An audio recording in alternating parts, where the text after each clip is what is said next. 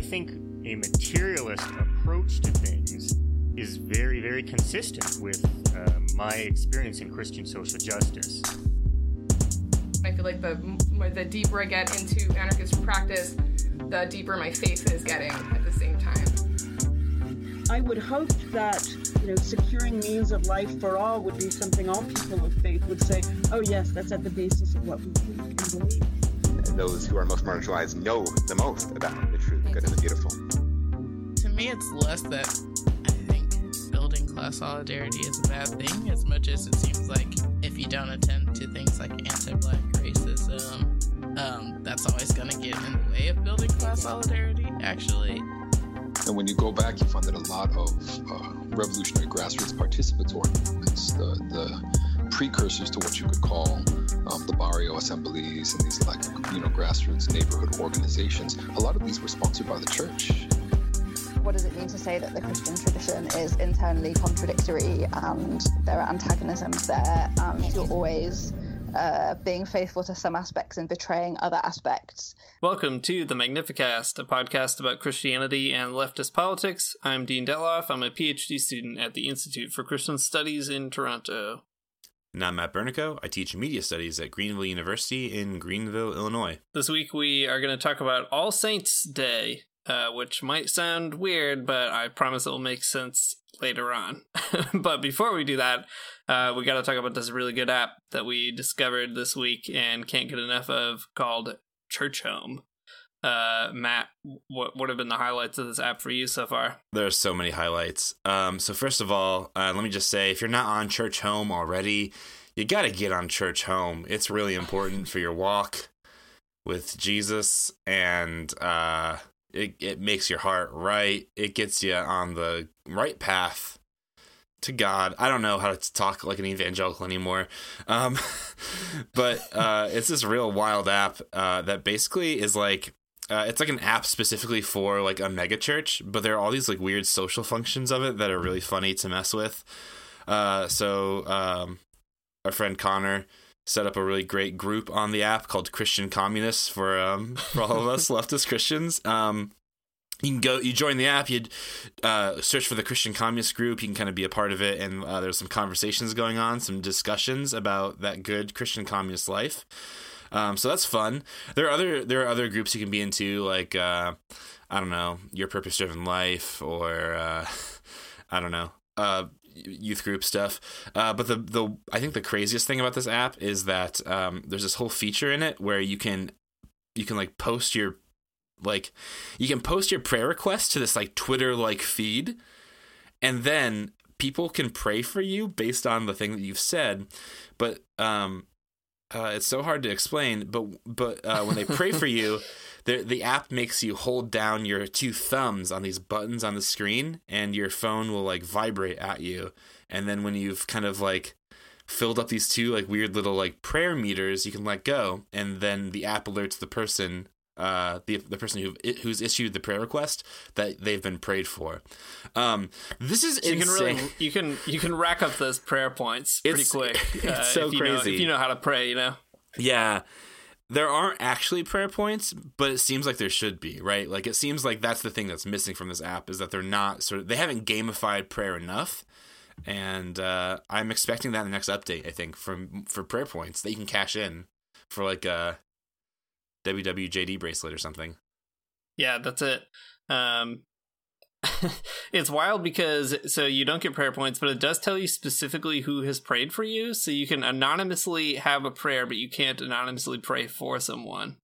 Right. There's all kinds of very weird slippages of forethought, I feel like, in this app, but it is very fun to play around on. Yeah, it's pretty silly. I think that this is not a super hot take, actually. I think that the prayer part of the app is actually sort of nice.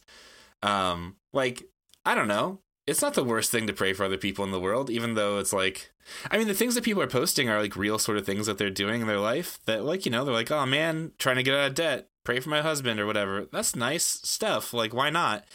The not nice thing, I think, as Dean reminded me, though, is that this is definitely one big sort of advertisement for this like mega church, which isn't great, but I don't know, man. I guess we can just kind of like mess with it. Yeah, I mean, there's got to be some actually very creative ways to use this platform. I feel like, I don't know, there's sort of two ways you could interact with this. One would be to just troll it really brutally, which would probably not be very nice, but maybe would scratch a very weird itch.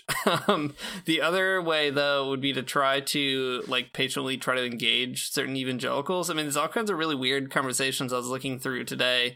They have a whole section that's just called generosity.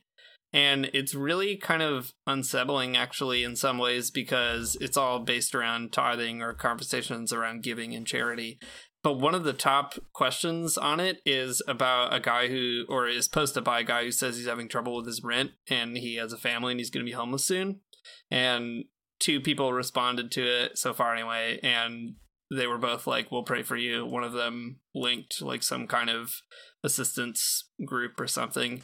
But it's like very strange because there are ways that people are actually trying to engage with a kind of problem of inequality in their community, apparently, but just don't seem to, I mean, whatever, they're not socialists, so they don't have like a kind of structural analysis. So one productive way to potentially engage this app would actually be to find yourself in a big communist mission field full of people just looking to solve these kinds of problems.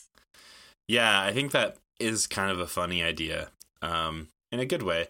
I don't know. I prayed. I put a prayer request up there that just said, to end white supremacy, and some people are praying for that. So, like, how? I don't know. Can't be all bad, right? I guess. Though, yeah, I don't know. When you download the app and you open it for the first time, you get this crazy trailer. It's just like a bunch of shots of like young people doing stuff that is innocent enough to like a weird kind of CCM song, and that is a very big turnoff right away. And also there's a ton of content that is made by the church and fed directly to the app, but it's not like this isn't like a Christian Twitter or something where everyone's making content and sharing it within a certain frame or whatever. It's like the church is trying to steer you in a certain direction, and they just apparently don't have the moderating capabilities to recognize that like Connor's trying to create communist groups there. So yeah. It's all very confusing. Yeah, and also let me say too, while I endorse maybe the prayer section of this app, I also do not endorse any of the videos because they're probably all very bad. Yeah, you probably don't need any of those videos. Yeah, who knows? I haven't watched them, and guess what? I'm not going to. So that's where the review of this app ends. But there you go. Get on there, join the Christian group, the Christian communist group, and get in that conversation. Get in the communist mission field. Like, gotta change hearts and minds. Yeah, I don't think the creators of this app ever expected to have to deal with a ton of communists on the internet suddenly downloading their app. So that is a very funny problem that I will be curious to see how they interact with. Yeah, totally. And let me just say that there are actually a lot of folks on here. Like, there's, I would say, more than... Yeah, there's probably about 20 of us. There's probably about 20 people from the old Christian communist Twitter crew that showed up on this app. So get on there and see what it's all about.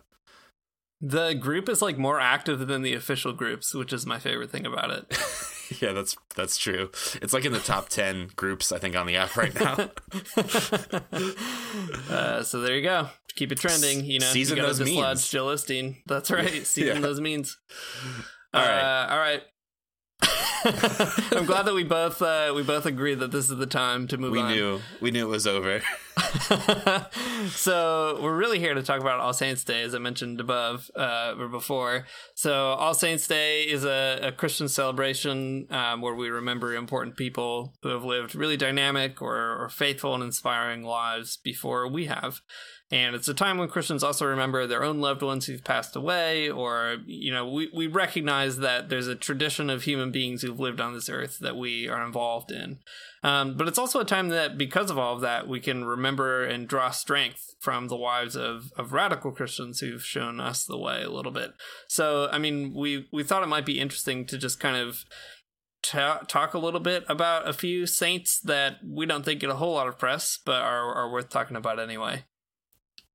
Yeah, and when we say saints here, we mean like Not like big S saints, but like little S saints maybe, right? Yeah. Okay. Saints with a dollar sign. Yeah, that's right. All Saints Day is kind of an interesting day. I don't know how y'all do it at your church, Dean, but at my church, there's kind of like a special liturgy, and people kind of name their family members who might have passed on, who've been really important to them, and that's kind of a cool thing. I just like the idea of recognizing that, like, we're not the first people to kind of sit at this table and tackle the sort of Christian problems that we have, and I remember, like, so being in church on Sunday, I was like sitting there kind of thinking through this and like listening to people sort of name their deceased loved ones. And I was thinking about the ways that the Magnificat is like kind of a perpetual All Saints Day. On almost like every episode that we're not like talking to somebody else, we usually highlight a current or past Christian who is living out a radical type of faith that we should remember and think about and, you know, come to terms with maybe.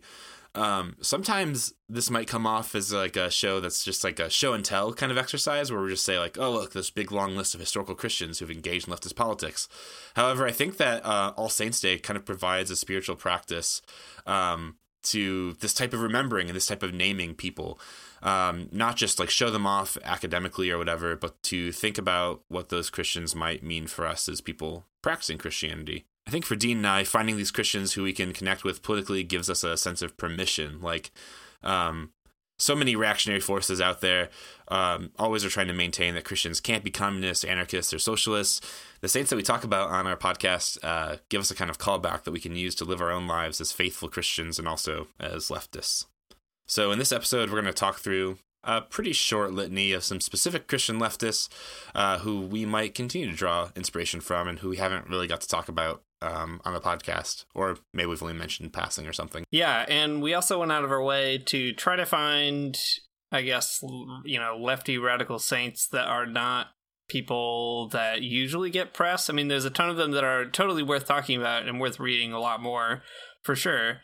But there is also a lot of people who have been involved in struggles that don't get that same kind of press for a lot of reasons. So, you know, we could have done an episode where we're just like, hey, have you ever heard of Camilo Torres? Well, you should. And I don't know, we should probably do that episode at some point. He's a very, very cool and inspiring person. But you can find a lot more about him out just by Googling in an afternoon. And we thought maybe we'd pull out some people who are a little harder to uncover, but are still very important. So maybe we could just dive in here with the first person we wanted to pull out, who's a woman named Kathleen Schultz, and we have mentioned her in the past a long time ago in the context of Christians for Socialism. But if you don't remember her, here's kind of a brief overview, and then we'll just chat a little bit about why she's so great. So she was born in 1942. She's still alive. She lives in Detroit. I was just talking to her on the phone like a week ago. I'm writing an article about her for Sojourners.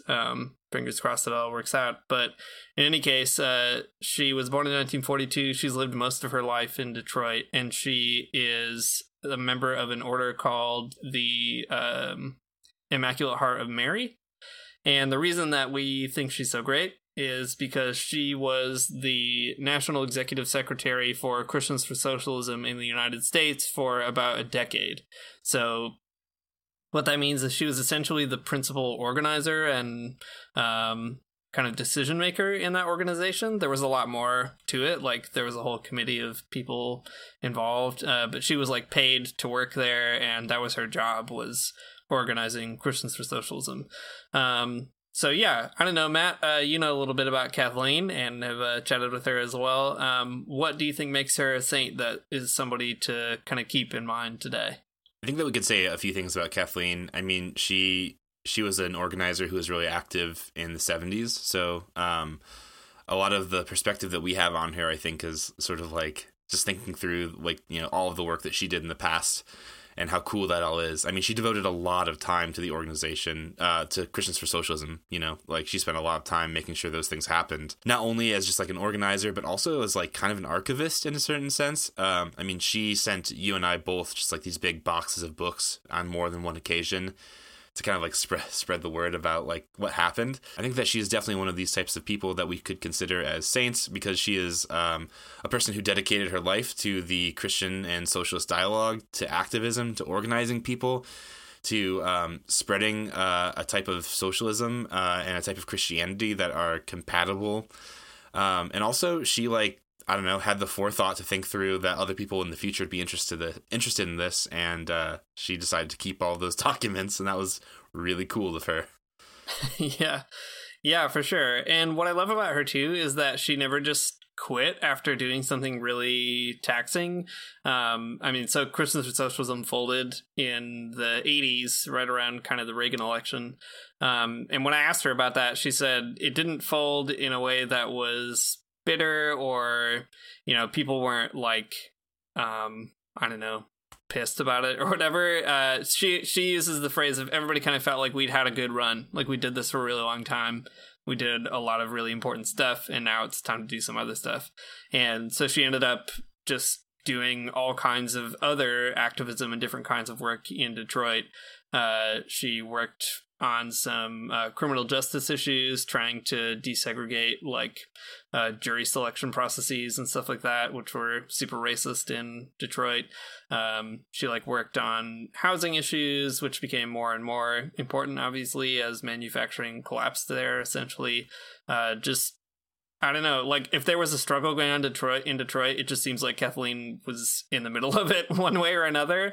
And I love imagining this nun who, I don't know, she became a nun when she was 18 years old and threw herself into a really radical life right away, basically.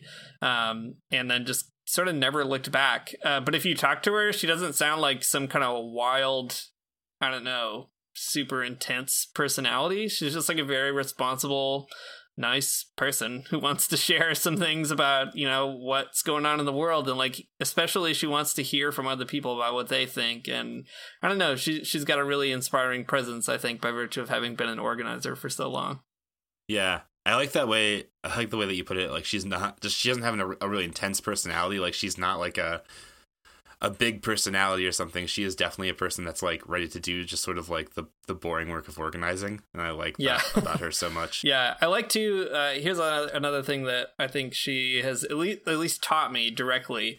I was talking to her a bit about Christians for Socialism a while back in Chile, and just trying to get a sense of what it was like and hear from people that she knew and stuff like that. And I kept referring back to this document written by the priests, the Declaration of the 80, about how they were going to support the Allende government.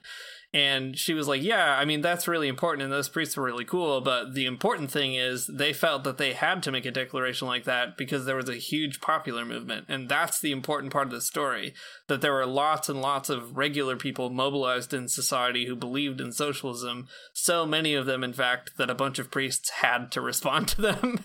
And I was like, yeah, actually, that's a good way of framing how the world works. It's not just built around like documents and authority figures. It's like there's people in the world, and authorities have to respond. So I think just to maybe give folks an idea of even how she writes and thinks, I have a pretty neat document that she wrote just this year for her order. The IHM sisters were putting out a bunch of documents about specific things that that order is kind of devoted to or has interacted with, and she was tasked with writing an essay on feminism and how the order related to it. The whole thing is totally worth reading. I mean, it's a fascinating history nonetheless that she's pulled together, like independent of everything else that's important to read. But the way that she frames it specifically is just very Kathleen, because it has a real rhetorical flair, but it's also always pointing you to all kinds of other resources that you can go to, and always pulling things back into like an activist kind of mindset of like, what would we do about this? And so in the conclusion to the article, to the essay, she writes this: as we started out in this essay, we sought to envision the arc and its bending of the essay. Now, as we conclude, we know that intention and action, the means of bending the arc towards justice in our time, must follow. As an encompassing movement of inclusion, action on behalf of justice will always mean leaving no one and no part of life out of our concern until our world bends graciously into the fullness of radiant justice. And I just feel like that is so great, because right after saying that, she goes on to kind of make some more pronounced or like practical suggestions. But the way she leads you into it is to say, okay, we've thought this far together. Now let's think about how to actually apply this in our world. Like, she's always thinking with a kind of organizer's mindset, even right now at age 76. So yeah, just a person that I think is really inspiring, and a saint if there ever was one, for sure. So next in the, I guess, like litany of saints that we're kind of laying out here, is a kind of a callback to an episode we did a long time ago. A guy who used to be a priest but is no longer a priest, named Luis Halandoni. Halandoni is a Filipino former priest. I don't know if he'd even identify as a Christian anymore, but he definitely was for a time. And if you want to know more about him specifically, or sort of like his whole situation, you can go back and check out episode 11. Which is so long ago. Scroll through that feed. So in 1972, the then Father Luis Halandoni began organizing an underground network of Christians in the Philippines called Christians for National Liberation. The Christians for National Liberation played a pretty important public and financial role for another organization in the Philippines called the New Democratic Front of the Philippines, or the NDFP. The NDFP are like they're not the Communist Party, but they have sort of, they're like what happened to the Communist Party sort of later in the Philippines, and they became sort of like a really Maoist-influenced movement. Looking back on Halandoni's work, the NDFP says Halandoni was one of the pillars of the communist movement who helped unite the progressive and the revolutionary Catholic and Protestant church people. After his work with the CNL, he became the chairperson for peace talks between the NDFP and the government of the Philippines. And then after Halandoni left the priesthood, he became more directly associated with the NDFP. He found his place in the struggle as someone negotiating peace on the side of the communists. So Luis Halandoni is a really interesting Christian figure, one that went from clergy member to sort of layperson to full-on revolutionary, I suppose. I think he's a really important figure for Christian leftists because he demonstrates that Christians do have a place in the struggle against imperialism. He wasn't someone that was going to sit idly by and wait for, I don't know, something else to happen. He actively supported guerrilla warfare. That was a thing that the NDFP did, and something that he helped fund. There's a really interesting story about the ways that Christians for National Liberation funneled a lot of money to the NDFP. Again, go listen to episode 11 and check that out. But I think it's cool. I think it's important for me to list him among sort of these saints that we find important in our lives as leftists and Christians, because he is a Christian who is wrestling kind of actively with the with coloniality and with imperialism that is usually Christianity is just kind of complicit with and or responsible for. So it's helpful to see a Christian who is actively organized against imperialism in a way that is militant, that they're willing to really step up for this kind of thing. Dean, what do you think about Halandoni? Yeah, I mean, he is an amazing figure for sure. I remember reading a little bit about him in the past, so he didn't start out as a radical Maoist or communist adjacent person. He just started out as a priest who was organizing peasants because peasants needed to have an advocate. I mean, that's the story you hear all over the place in Latin America and elsewhere. And through that, he ended up meeting a bunch of communists who coincidentally also cared about peasants not getting, bowled over by American imperialism and a military regime. And I think that having the courage to understand when you're actually on the same side as someone else is really difficult. And I think it's really impressive that he was able to do that as a clergy person. And I mean, there's lots of courageous things that he's done. I mean, being a clergy person and talking to communists is a big deal, but then eventually leaving the clergy because you feel that's important is a very big deal. Being part of the Christians for National Liberation and believing that Christians could actually have a place in the struggle, that's a very courageous thing. And like you're just mentioning, Matt, having a role in these peace talks is a really like powerful, courageous commitment. Like it takes a lot of guts, I guess, to have all of those kinds of hopes in the world and to pivot from those hopes to other kinds of hopes when you feel like you have to. I think that's something that Halandone's life just seems to me to illustrate, the importance of being sort of committed and also flexible when the struggle needs you to be. Yeah.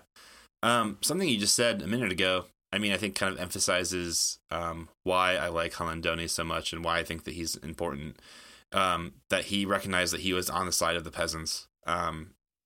And I think that's something that the church, like as an institution, has a hard time figuring out, that it really should be on the side of the peasants when it often is not. And his sort of expression of, you know, even being like even negotiating for peace, but not just like a really like milquetoast peace of like, I don't know, can't we all just stop fighting or whatever, but like right.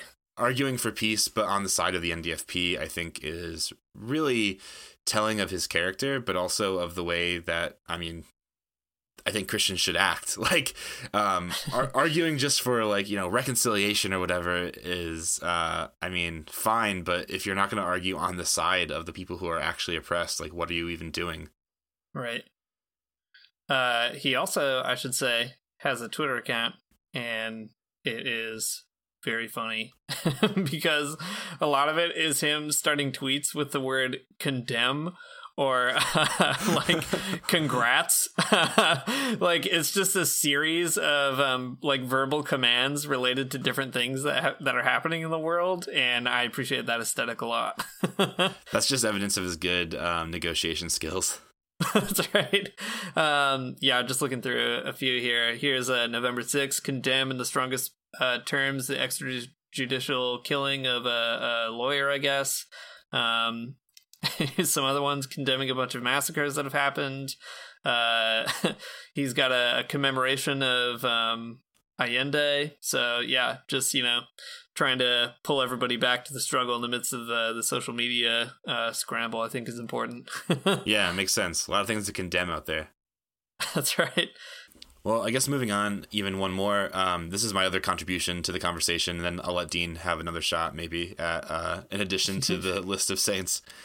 This is a person who I just found out about last week as I was doing some research with regards to the Young Lords in Chicago.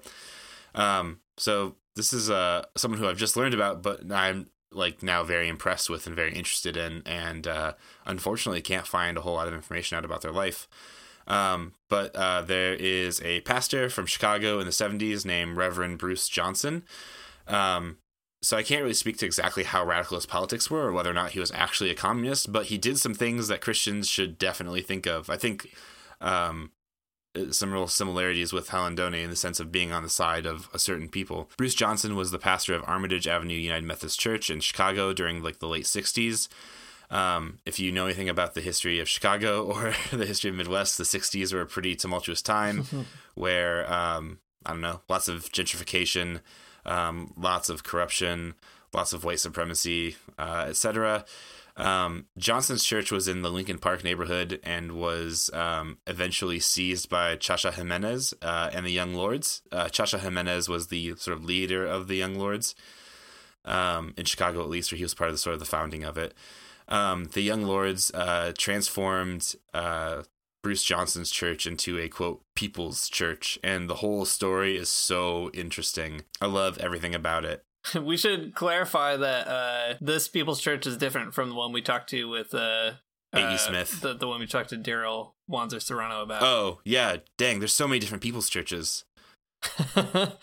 There are. But we talked about the Young Lords taking over a church in New York. Yeah.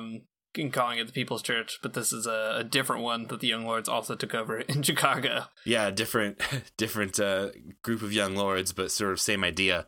I mean, the story is actually, it's really interesting. So if you go back and listen to the Young Lords episode with Daryl Wanzer Serrano, the situation is really, really similar, except it ends way differently. If you'll recall, the Young Lords, when they seized the church in New York, in East Harlem, the church was very displeased about this, and they didn't want them to do that, as I guess you might imagine.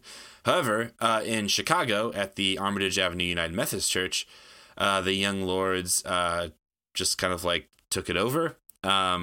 They wanted to do a handful of things, like provide some different sort of social services at that church. Like they wanted a free daycare and health clinic, and they wanted to feed kids out of it. Things that churches like ought to be doing anyways, but the Young Lords wanted to do it specifically. Seems like you should let people do that. You just gotta get those volunteers, you know? Anyways, so the Young Lords, like, they seized the church, and then they transformed it into a people's church. So at first, some members of Johnson's congregation called the police on the Young Lords, saying, like, you know, they shouldn't be there. But others did not. However, when the police showed up, Reverend Johnson told the police that Jimenez and the Young Lords had his permission to be in the church, and the cops stood down. They didn't, like, you know, do anything because the pastor said that it was chill. It's pretty neat. Yeah, it is. It's like, I think that's the best thing that you could have done in that situation. It's so good. So later, after that all happened, the congregation actually partnered with the Young Lords to implement their social programs at the church. And all kinds of really interesting things happened as a result. For example, the Young Lords, they're on like a website that kind of details some of the history. They mentioned this really interesting meeting that happened at the People's Church between a few architects, one of which was Buckminster Fuller, which is like a really weird sort of thing to happen. But anyways, Buckminster Fuller met with the Young Lords at the People's Church, which is a crazy sentence, gosh. And they like they drew up these like plans for like for like public housing. And I would love to know what those looked like. Buckminster Fuller had some really interesting design philosophies. But anyways, they proposed the plans to the to like Mayor Daley, who was the mayor of Chicago at the time, and they were just like, no, sorry, we can't do this. So anyways, that's a really wild story. But I don't know, man, like, think about that. Pastors, like, let people come to your church if they want to feed kids in your church. I guess you should probably let them. You could attract the foremost architects of your time if you do. That's true. Get all those architects in church. I mean, I mean, a quick contrast though. Like the situation in New York is way different because the people, that congregation in New York, like they wanted them out, right? Like the police end up evicting them from the church. But like, I don't know, just think of like how silly of a situation that is. Like people are like showing up at your church, like attending church there because that's what happened. And like wanting to be a part of your congregation and to use your building to do something really good in the world, and like, why would you ever say no to that? That's just a weird thing. Yeah. There are reasons they said no, but they're like political reasons and not actually good Christian reasons. So more on Johnson though. So Chacha Jimenez reports that Bruce Johnson's cooperation with the Young Lords may have come at a pretty high cost. This is where the story gets kind of dark. Bruce Johnson and his wife Eugenia were murdered in their home in 1969, and that is terrible. It was, I don't want to say exactly all the things about that because it's really terrible, but you can look it up, I suppose, if you want to. Their murder is still unsolved. They never really found anybody responsible for it. After their murder, Jimenez published an article in a Young Lords newspaper saying that the brutal murder of Bruce and Eugenia Johnson is meant as a warning to all people fighting for their just rights. These murders show to what vicious lengths the ruling class will go to prevent the growth of our just struggle. So Bruce Johnson helped the Young Lords, helped them do sort of like things that were contributing to the autonomy of their community, to the sort of self-ownership of the Puerto Rican people of their neighborhood. But he paid a huge price to help the Young Lords. So Johnson's a Christian who demonstrates like what it looks like to be on the side of the people, again, just like Halandone does. He also demonstrates what kind of costs can come with that. Yeah, it's pretty crazy too, because I was reading a little bit more about that after you sent me some of this story, Matt, and Like the police, I guess, just didn't really investigate their murder, which is absurd because I mean, it's bad. It's bad anyway, obviously, that the police don't investigate it, but also bad because they're like good, nice people just trying to help other people in Chicago have access to services that they need to live, right? And that's ultimately what got them murdered. I think that's pretty crazy that I don't know. You could probably write a very, very sad and troubling book about how many Christians were murdered in like the 60s and 70s, especially by the U.S. government, both like within and outside of their borders. Yeah, I think that you really could. Their murder is really a troubling situation. There are like two sort of competing theories about maybe who was behind them. One is that it was like the mafia in Chicago and that they were somehow questioning their authority in this neighborhood or something. And the other is that like maybe it was the FBI or it was the police themselves. I think I mean who can really say, I guess. Yeah. I don't know. Fair point. Yeah. The article on the Young Lords website, though, does mention that, like, some people think it was the FBI because, like, 3 months later, Fred Hampton was killed. So it's sort of like, same place, same time-ish.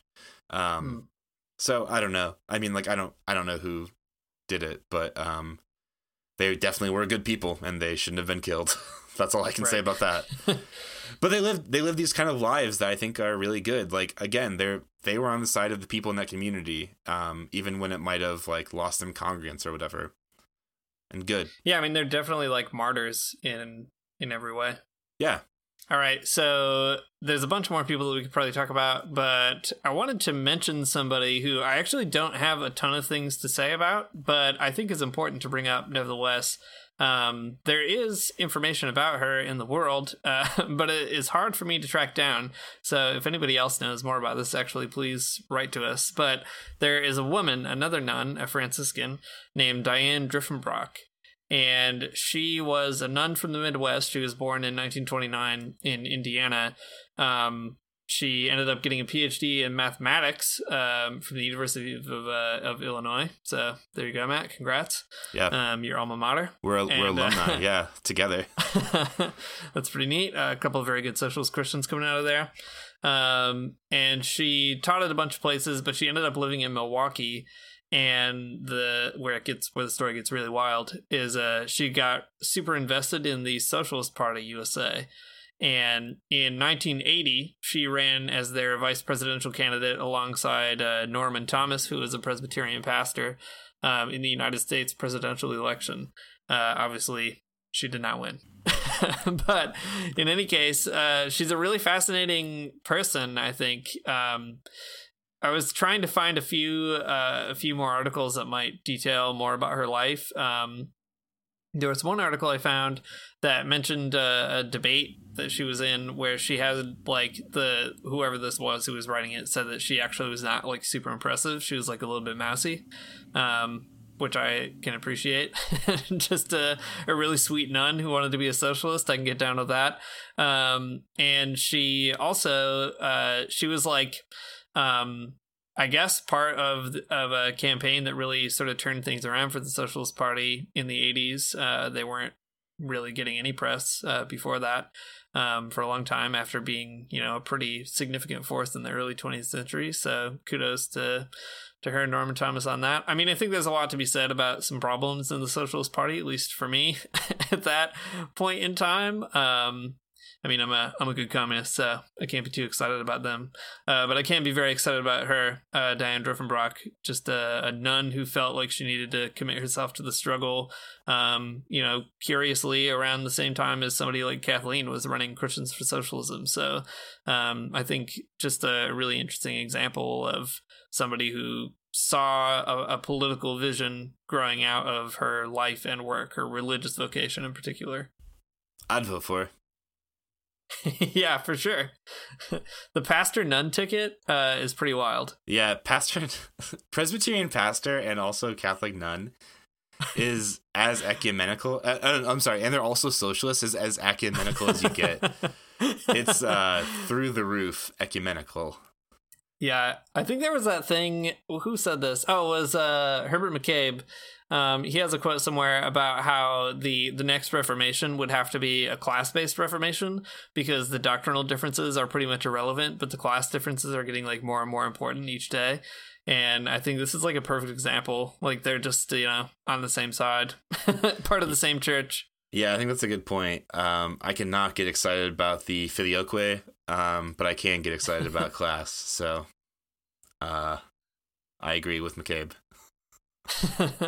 Yeah, I wish I had more to report about her or, writings that she had done or whatever. And unfortunately, I don't. But nevertheless, just the fact that she existed in the world, I think, is really important. And she's also something of a, I don't know how to put it, like a symbol, like so many of these people are, of the histories that still have to be captured and retold, I think. I mean, if you're like a really good archivist, I'm sure you could find loads of stuff about her all over, like whether you're talking to the Franciscans or talking to the Socialist Party. She was part of institutions that record history, but we just don't have any like popular tellings of those stories. And I think for me, at least, kind of making a meta point about this episode, I guess. One reason I think that keeping these saints in mind is that even when you have kind of a little bit of information about them, there's something so important about that little bit. Like it's a very, very significant spark or something like that you could maybe like fan into a larger flame or something. Yeah, I think so too. Again, it's like an idea that gives you permission. Like, a Presbyterian and a nun ran for office as socialists in the United States, and I think that should give us permission to do the same. I mean, I don't know whether or not we want to like engage in electoral politics is a whole other thing altogether, but it's just like good. Like they were public people who were socialists and Christians, and they were cool with it. Yeah, it sounds like the beginning of a joke. It does sound like a joke. It sounds like the beginning of a joke. Yeah, like a Presbyterian pastor and a Catholic nun walk into a Socialist Party meeting. I don't know what the punchline is, but it's a very good joke. Yeah, you're right. It is a good joke. Tweet us the punchline. Yeah, that's right. Then we'll know how many of you actually made it this far in this episode. That's right. Before you got distracted on Church Home. Yeah, if anyone makes it past Church Home, it's surprising to me. Y'all, can you pray for me on Church Home, though? I think that's important. As we've been talking, I've gotten several more notifications that I have been prayed for, so... Nice. White supremacy's ending. Yeah, it's going to be over soon, I think. Okay, well, the last saint that we kind of have on our list here is a pretty interesting character in United States history, and another Christian socialist, another person who even ran for office as a Christian and a socialist, and that's so fun. This person is George W. Woodbey. So he was born in 1954. Woodbey was a really influential black pastor and socialist. Like all sort of like black pastors and socialists during this time, he was, constantly dunking on Booker T. Washington. No one, Dean and I were kind of just like looking through a few different people who we knew and trying to decide who we wanted to include in this episode, and no one likes Booker T. Washington. Anyways, important note. I don't have a problem with myself, but other folks have some salient points. So George W. Woodbey, he joined the Socialist Party of the United States and was even nominated to run as vice president. It's so interesting to me how this happens. He published a bunch of books and like pamphlets on socialism, including a few that were specifically about reconciling socialism and Christianity. There was a time when he sort of dropped out of being like a pastor and just became like a socialist organizer, but then later he returned to it later in his life. As you can imagine, being black and also being a socialist, he was met with a lot of police violence on a number of occasions. There's a few different places that say that he was just like in and out of jail and definitely was like physically assaulted by police. And he did all kinds of sort of things to get people like riled up about that. Even there was like some protests that he planned, and he even he took some of these cases to court and lost, but still did it nonetheless. Woodby is a really interesting figure because he like has a lot to say. I mean, he's a pastor, and I think he talks like one in some really interesting ways. Yeah, for sure. So some of the quotes that we found from Woodby were so fantastic. So here's something that Woodby says about Marx that I really kind of thought was interesting. Marx, the greatest philosopher of modern times, belonged to the same wonderful Hebrew race that gave to the world Moses, the lawgiver, the kings and the prophets, and Christ, the Son of the Highest, who together gave us the Bible that we claim teaches socialism. Doubtless, Marx, like other young Hebrews, was made acquainted with the economic teachings of Moses and all the rest of the Old Testament sages and prophets, whatever we find him believing in after life. If we are able to show that the Bible opposes both rent, interest, and profits, and exploiting the poor, then it stands just where the socialists do. Woodby is a great sort of like character that really emphasizes that his socialist ideas kind of grow out of his Christianity, and that is something that I think is, well, I mean, it's something that we like to talk about on the show for sure, because I think it does for both of us, but he can say it in a really eloquent way. Yeah, for sure. He's also really fascinating, I think, because he was part of a radical wing within the Socialist Party on a number of issues. So he was radical on the question of immigration, for example. So the Socialist Party had a bunch of arguments within the party about how they should feel about immigrants and, you know, what they should do about them or whatever. And surprise, there were a lot of racists in the party. And Woodby constantly stood up for immigrants and made it really clear that he felt like any socialist cause worth its name would be anti-racist and would be welcoming and hospitable, which was a pretty wild thing to say back in the early 20th century.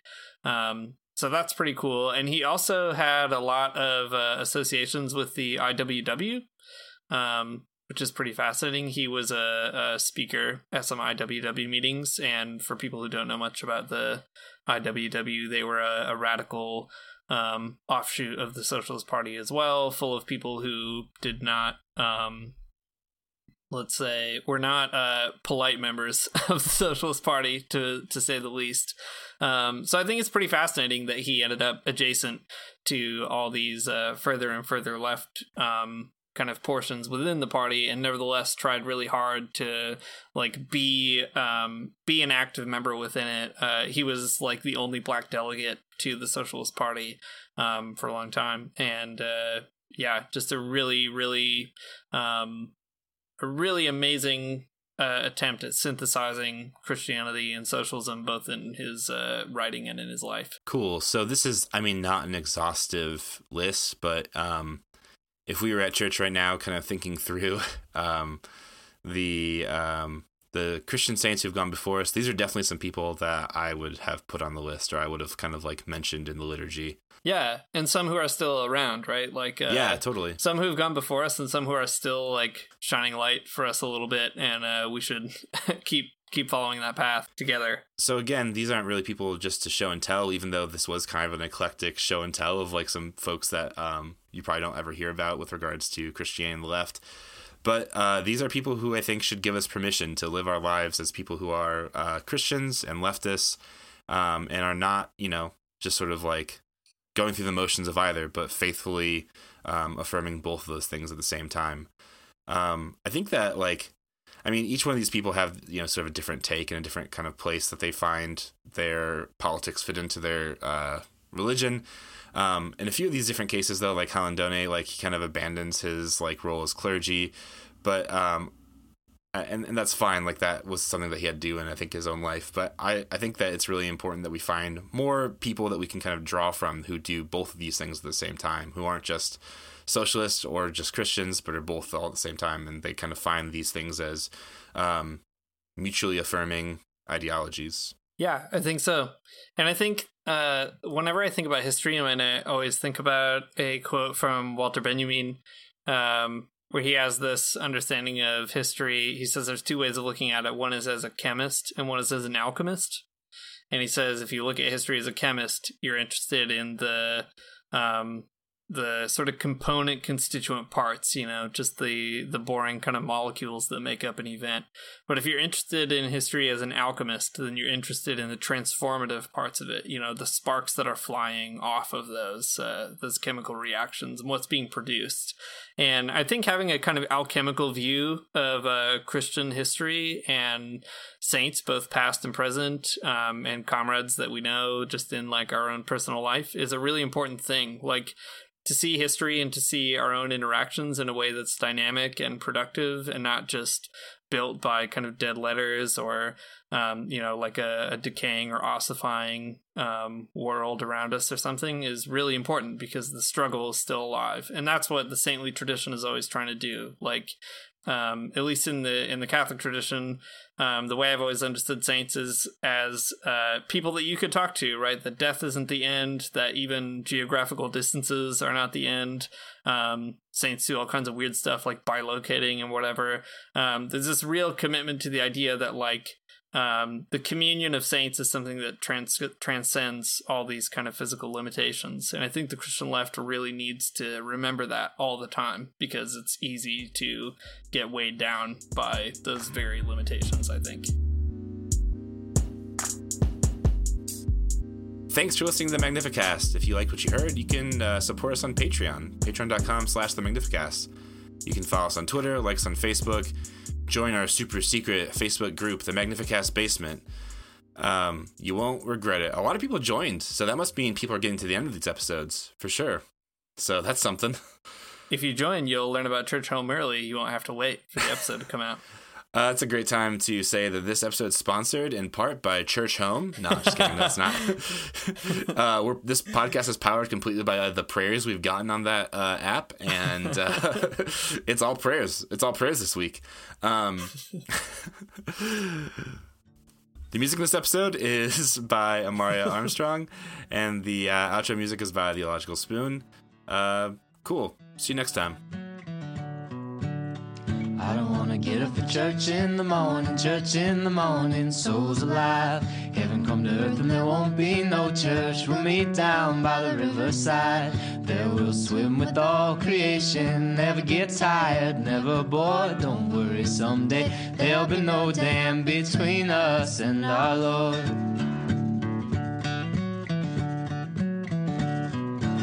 Jackson, keep your hoods up. Keep your hoods up and you stay up late. In Jackson, you keep your hoods up. Well, you keep your hoods up and you stay up late. Oh, don't mind a cold night, but we might mind if you leave too soon. So come on now, it's still early. Beside what else are you gonna do? As we kissed in the alley by the Michigan theater, fall snow was glowing in the lights of the downtown. Saw a spark in your eyes, I just spoke it. Said we're gonna turn this whole place upside down. Then you said, my dear, do you really mean this? I said I won't really know what I feel right now. I said poets lie, sometime come true. Stay awake from me, where see what we can do. Poets lie, sometime come true. Stay awake from me, where see what we can do in my town.